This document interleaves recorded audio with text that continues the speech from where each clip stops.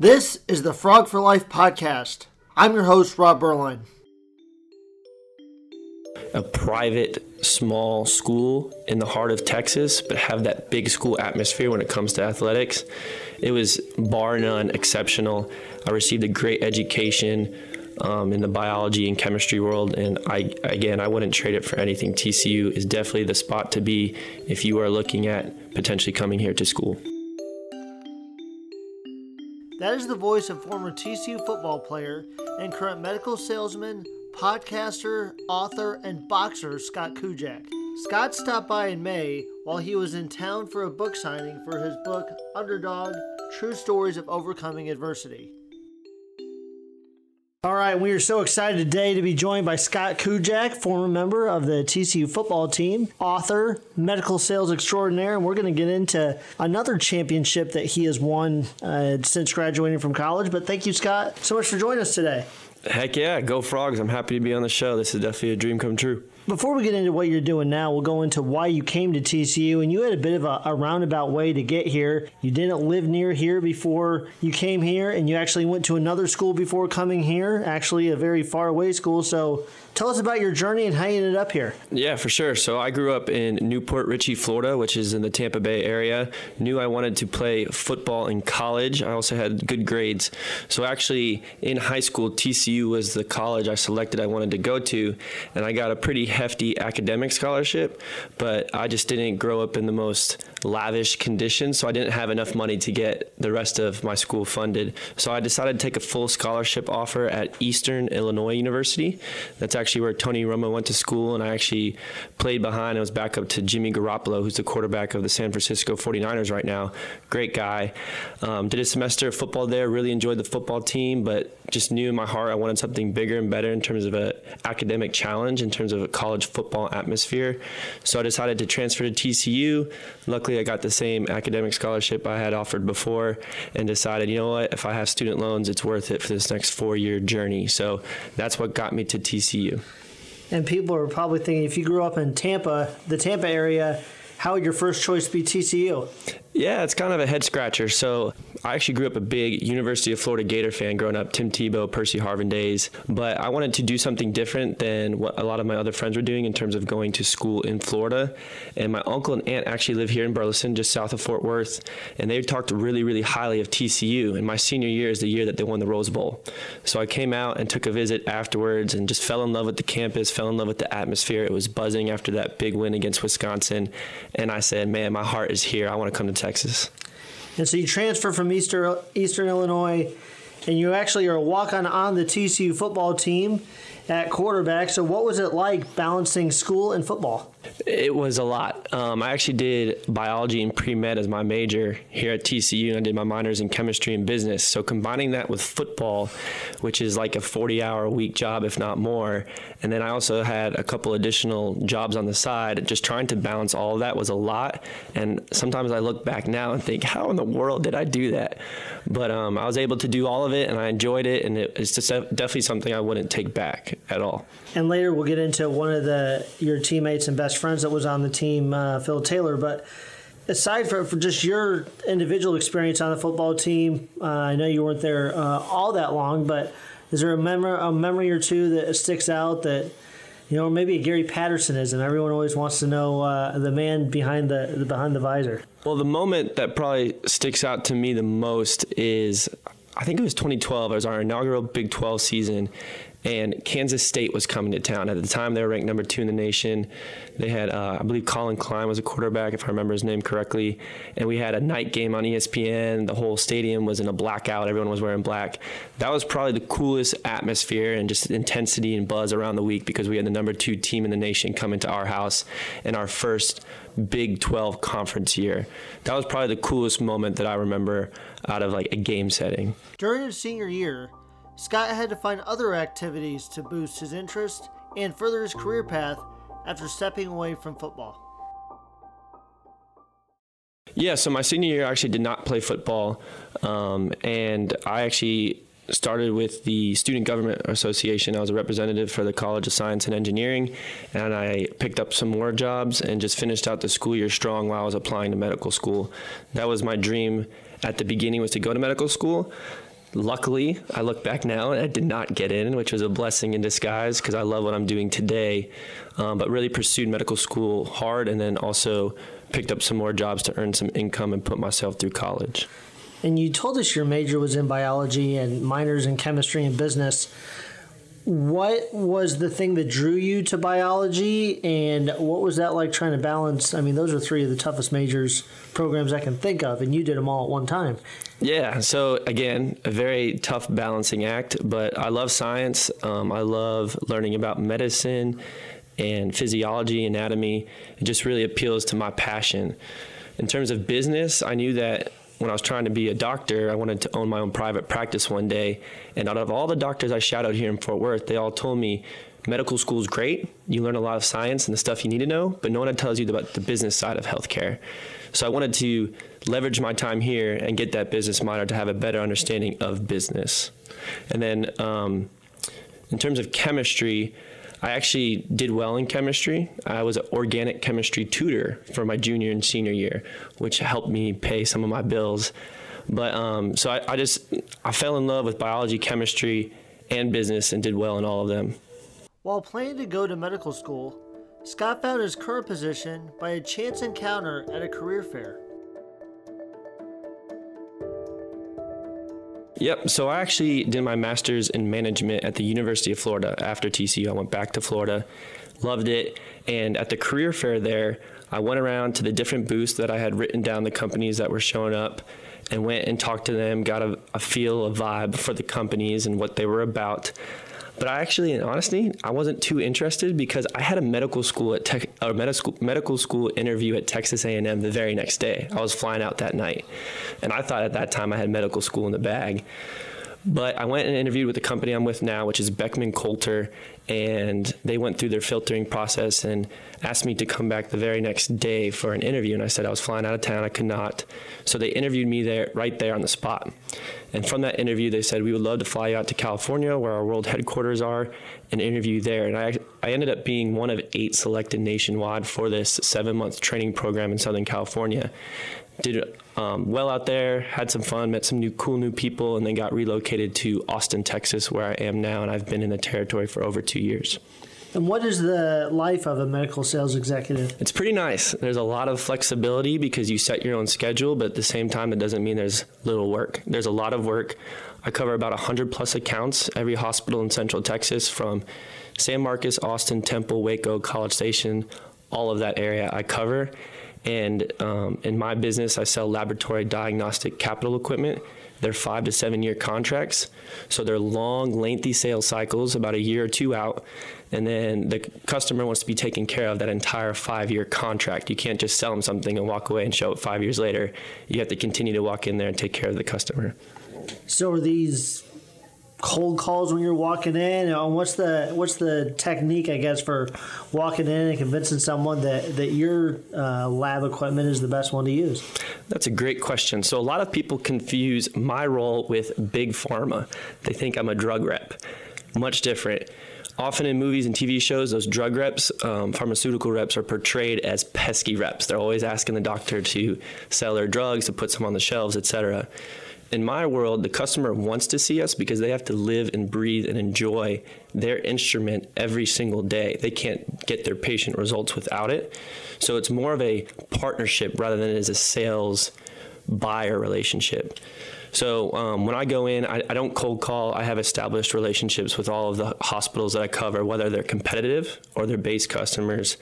And they look forward to seeing me, seeing what's new on the market, what new technology we have. It's definitely not one of, oh, gosh, that guy from Beckman Scott is calling me again. It's not like that at all. And when you're not doing your day job traveling all over Central Texas, you have a podcast about overcoming adversity. So tell us about that podcast. Yeah, and that's definitely my passion right now. I think that's the coolest thing about where I am in life today. I have a podcast called Underdog. I focus on interviewing people who have overcome extreme adversity. Former cancer survivors, entrepreneurs, amputees, veterans, famous athletes, you name it. I've probably done something like it. That all started because of actually my buddy that I played football with here at TCU, Phil Taylor. He was diagnosed with stage 3 colon cancer right around the time of my life where I was having a really difficult time looking forward to the future. And he really inspired me of how I can respond to adversity even when life doesn't make sense. So I decided to create this podcast, broadcast it out to more people so that Phil inspired more people than just his immediate family and friends. And since that, it's grown and grown and grown. And I've interviewed people with different stories because I can't relate to my buddy Phil who had cancer. I've never had it, thank God.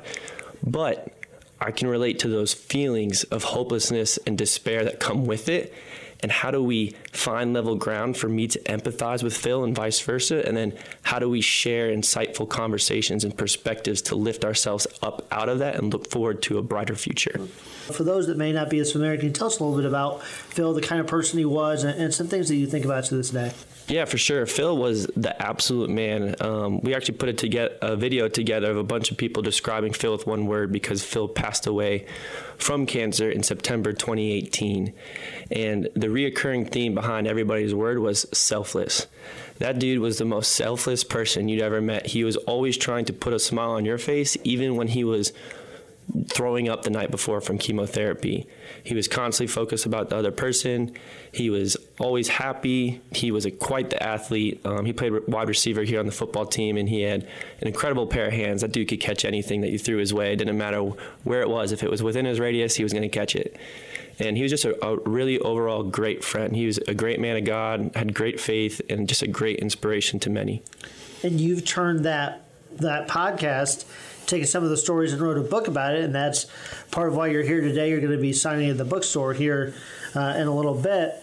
Tell us about that process of taking podcasts and going into a book. Yeah, so that was a challenging process. I think you guys can tell kind of from the workload I put on myself in college.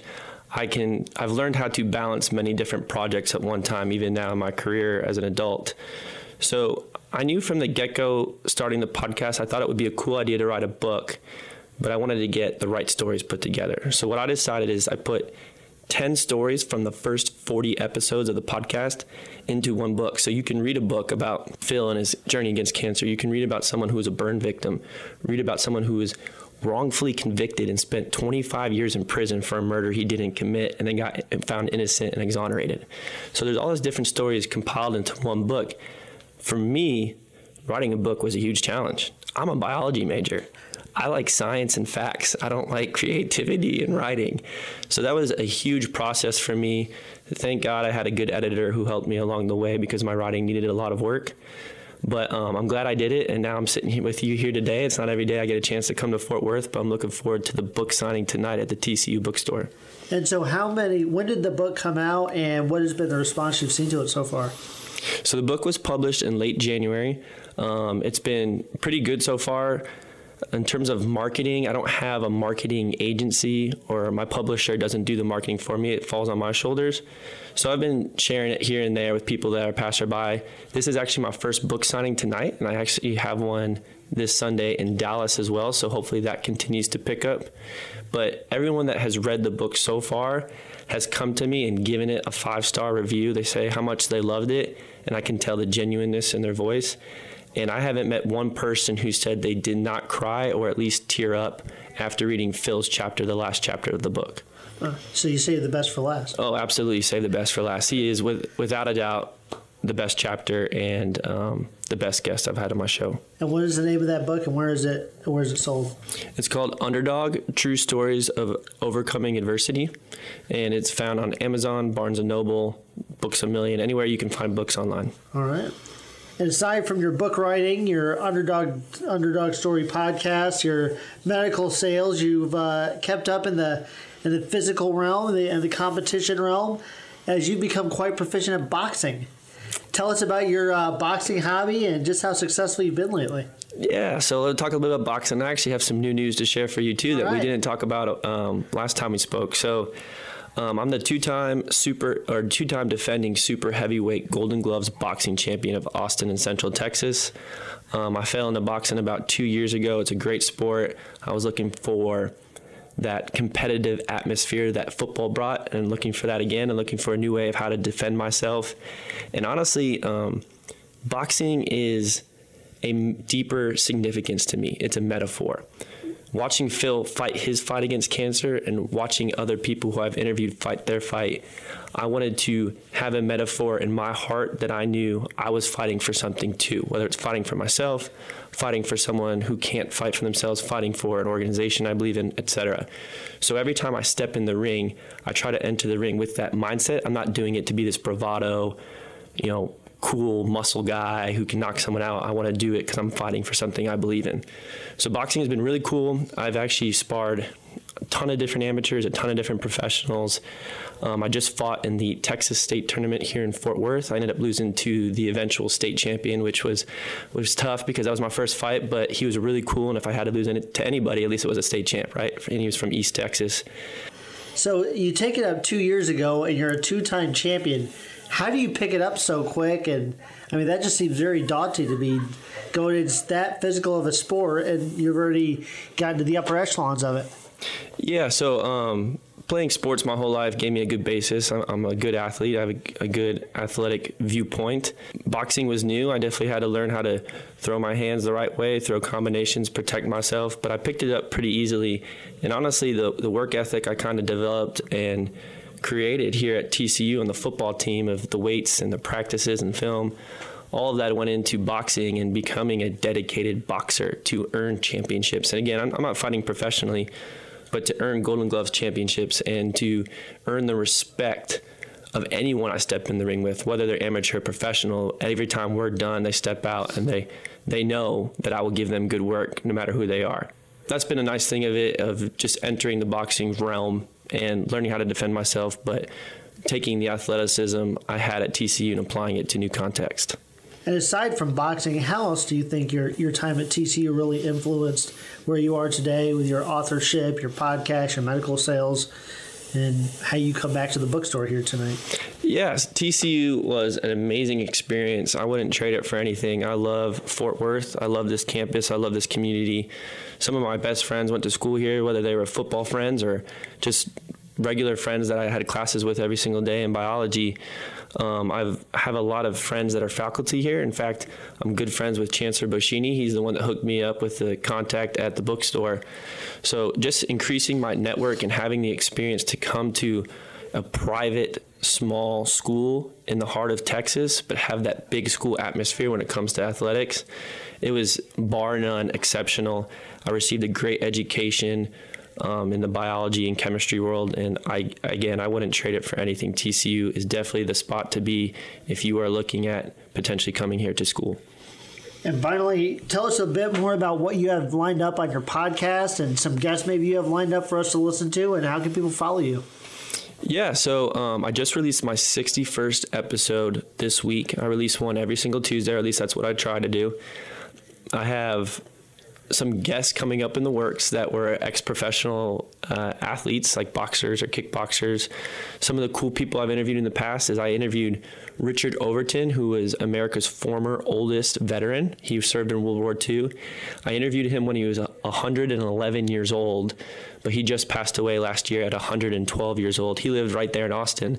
So I got a chance to interview him, and then we became good friends afterwards, and I would go over there probably every month or two and smoke a cigar with him. He's a pretty neat guy. I interviewed three-time Super Bowl champion Stephen Neal, who is a starting offensive lineman for the New England Patriots, and Tom Brady. And then I've interviewed people who aren't a big name. For instance, Carol Decker, she's the first chapter of my book. She was pregnant with her second child, got really sick with an infection, had to have an emergency C-section to save her kid. And when she woke up, she permanently lost her eyesight. She became blind, and 3 of her limbs were amputated. No warning at all, unprepared, and her life changed like that in a second. So how do you battle back from that adversity? How do you overcome? So I've been able to have that different fluctuation between high-profile guests and guests that you've never really even heard of, but they have just an amazing story. Yeah, so if you just, if you're in your podcast app or on Google Play, Spotify, whatever, if you just type in Underdog, Scott Kujac, it'll pull up right away. If you type in just Underdog, it might be hard to find because there's a lot of like underdog sport programs. But if you type in Underdog, Scott Kujac, you'll pull it up real quick. I also have a website, www.underdogpc.com, and I'm actually launching a brand new website probably within the next week or two, www.scottkujak.com. It's more user-friendly. It's going to have more content. And then it also has a speaker page because I'm going to start speaking around the state of Texas and hopefully around the country and sharing the message of these underdogs, specifically Phil and his battle against cancer and trying to carry on his legacy.